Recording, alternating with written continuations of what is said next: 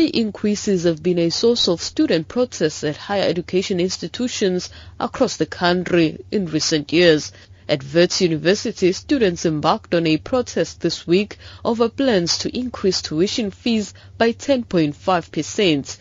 Delegates representing students at the summit used the opportunity to voice their frustrations at universities. This issue of autonomy, maybe yes, academic area, but not governance. I feel that the minister should be able to intervene in issues such as fee increment. And I think that as this particular summit, we should take a clear stance against fee increases in institutions of higher learning. All I see here is top-down engagement, where academics are talking to us. This is not a platform for you guys to talk to us. It's an engagement so that you understand what's happening at grassroots level. But universities argue that they've been forced to increase fees over the years due to declining government subsidies.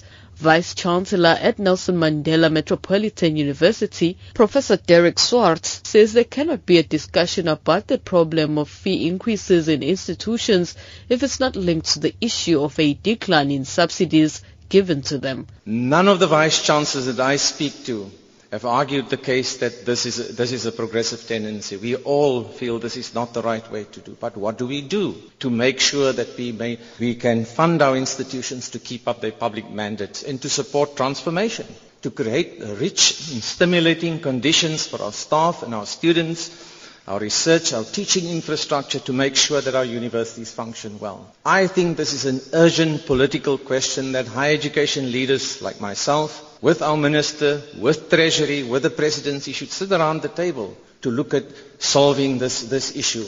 Higher Education and Training Minister Blade Nzimande said they've agreed with vice-chancellors on a need to have an urgent comprehensive discussion on what is driving the cost of university education to be so high. Of course, the ANC's National General Council said there must be regulation of fees. We will have to look into that, obviously, as a mandate now, so that at least we can also ensure a transparent and rational way of increasing fees, because what makes one university to increase fees by 7% and the other one increase fees by 12%? Or even if the difference is smaller than that, what is it that is making that difference? Somehow a way has got to be found that ultimately, there must be some kind of regulatory, but it does not replace the issue that we must look at funding of our universities. Meanwhile, the newly appointed chairperson of the National Student Financial Aid Scheme, Sizwe Nxasana, says they are looking at ways of improving the low recovery rates of outstanding student loans. Nxasana says out of 6 billion rands in the last financial year, they recovered about 248 million rands. He says if NAFSAS can increase the rate of recoveries, more students who are in need of funding can benefit. So just improving the recoveries rate, and in fact, I think if you just take the fair value of the book that we have, which is about 6 billion rand, if the amounts written off were less than what they are, that book should probably be sitting at about 10 to 12 billion rand that we can then use to do a lot more. Nxasana says they are looking at attracting back private sector donors who pulled out due to negative publicity around NAFSAS. He says they also need to engage institutions on providing courses that will result in students getting employment so that they are able to pay back their loans.